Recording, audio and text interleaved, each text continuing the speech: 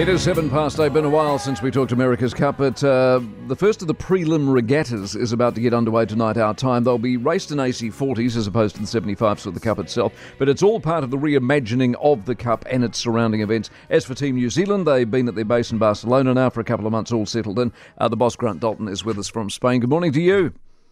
Good morning, Mike. How's Spain? Well, you know what? I mean, Spain, frankly, couldn't be any better. The team's happy, it's going well. Barcelona has embraced the Cup in an amazing way. Politically, it's working for us with the Catalonian government and the Council of Barcelona, and we feel we're in a really good place. Fantastic. The teams, let's talk about the America's Cup itself before this first regatta. The new team, Orient Express, what do we know of them? Well, they're very new, and I think they've made a smart move. Rather than try and win an arms race from a standing start, they've basically bought the design of our new boat. So their boat and our boat will be exactly the same. Now, if our boat's fast, that's probably pretty good for them. If our boat's slow, it's pretty bad for them. So, and they've got good yachties, so they could be a bit of a surprise package, frankly. Okay. As far as the other teams are concerned, Ineos, Alinghi, Luna Rossa, all the names we know, American Magic, are they the same team, same talent or not? Well, in the same way that we keep upskilling, they have as well. And the obvious question is sort of where's the competition coming from? And it's always a bit of a cliche to say everywhere, but I think it is a bit at the moment because you normally can start to feel your way through the teams, but they're all in pretty good shape. I mean, they're all very well funded. I think in Luna Rossa's case, who is the obvious one to be pretty good, they've learnt a lot, and I really like the look of them as well. So, but it's really, really difficult to say which would be the favourite, or the one we're going to have to match at the moment. You'll know more. You won't really know that until they launch their new boats next year. Okay. So as far as the preliminary series, which is coming up in the next couple of days, what do we learn out of that? You don't learn a lot, frankly. I mean, the boats are all identical, so you're not going to see who's got the fastest boat, although there's always subtleties in sailing any boat, one design or not. You'll see combinations of yachtsmen, how they're going, because all teams now will sail with a helmsman either side, so you see that combination.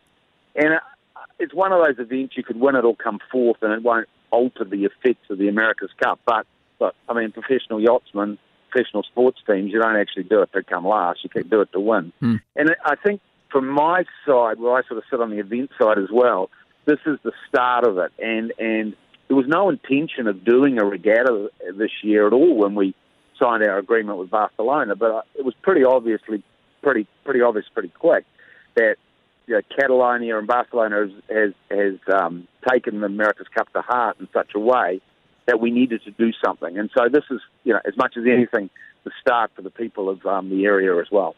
So for the people who aren't following this very closely, so you'll go to AC75s eventually, these are AC40s. What's the point of two different boats in terms of expense, experience and all of that?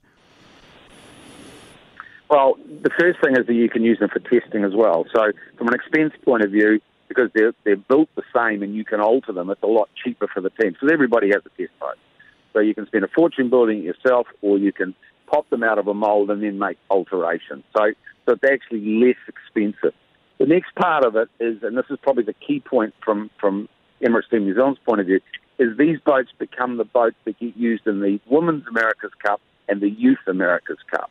And so the teams who must buy one of these boats and race them then have to pool these boats. So this is the way that we are trying to create this pathway that does not exist at the moment for women to be more prominent in the America's Cup and for the youth to find a way through. Right. Do you have any sense of whether that will actually work, or is that still theory? No, I think it works. There's 12 teams in the Women and Youth America's Cup. All those teams are now running full simulators that have been built by us. So they're learning the ways of these boats, because there's this void that exists from Olympics to America's Cup. I mean, a gold medal doesn't guarantee you're in the America's Cup. So you need a pathway boat put right in the middle that allows you to build those skills. All right, listen, hold on, mate. We'll come back and talk about the boats, the 40s and the 75s themselves in just a couple of moments. 8:12. News Talk ZB, it's 8:15. Interesting new poll out of the States on Trump and Biden. I'll have for you in just a couple of moments. But from Spain, Barcelona, Grant Dalton is with us. Now, these boats that we were talking about, Grant, where are we at with the 40s and the 75s? I mean, are we at peak boat, or are they sort of continually still improving? The 40s are standard, so they're not going to change. Now, the techniques of sailing them will improve, but they're basically not going to go particularly much faster. The 75s are on a massive development. I mean, it won't be visual to the eye, but we know that the new 75s are infinitely faster than the one, in our case, and this will be the same for everybody, that defended the Cup in 2021 in Auckland. I mean, significantly faster, minutes faster. Wow. So okay, so put it into F1. See, I follow F1. So they're the same looking cars, and they adjust. So they adjust the tiny bits, and is that what you're doing? So the boat looks the same, but is the angle different, or the carbon different, or whatever? Well, we don't know what the other guys will do, or the teams will do with their boats. I think the short answer to that, you have to wait to see what it looks like. But it is I think because the boats were a new class, that this is the first quantum leap in terms of what you can do with these boats. From now on and into the next Cup, the increments will get smaller. But we had a good boat in 21. I can assure you we have a much better boat for 24. And all the teams will, and all the teams have learned, and all the teams knew what we did that was fast. And, as you use the F1 analogy, you've got the Formula One Mercedes team, which is the actual design team of the English boat. So, they could come up with something that blow us off the water. We don't even know that. We don't know that yet. As regards the venues, this preliminary series, of course, when you go to Saudi Arabia, does that get political? Are you expecting backlash on that or not? No. Frankly, I think that from our side, it's the future.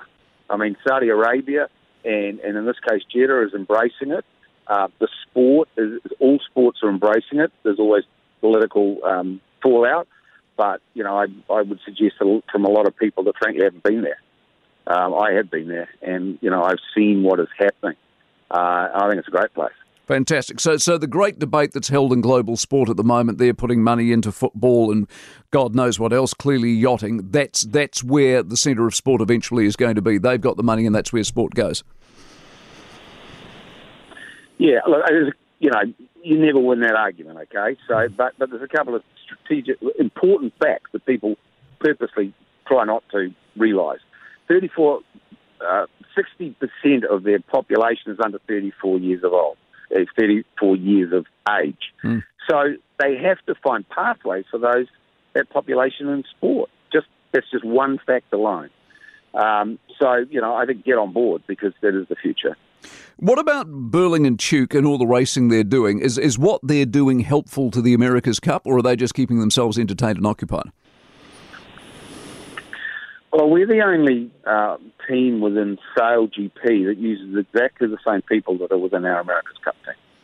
And so from that point of view, they're racing as they would configuration-wise or people-wise as they do in the America's Cup. So we think it's a good thing. And, racing's racing. You just get better. I'm going to use Shane Van Gisbergen. He's fast in any car, and he just loves driving, and he just gets faster and faster. And I think, with Pete and Blair and the guys, Andy, Josh, they just love to race and they just get better at it. So as you sit here talking to us this morning, two-part question. One, is it looking as good as you thought it would? Two, who's going to win the America's Cup?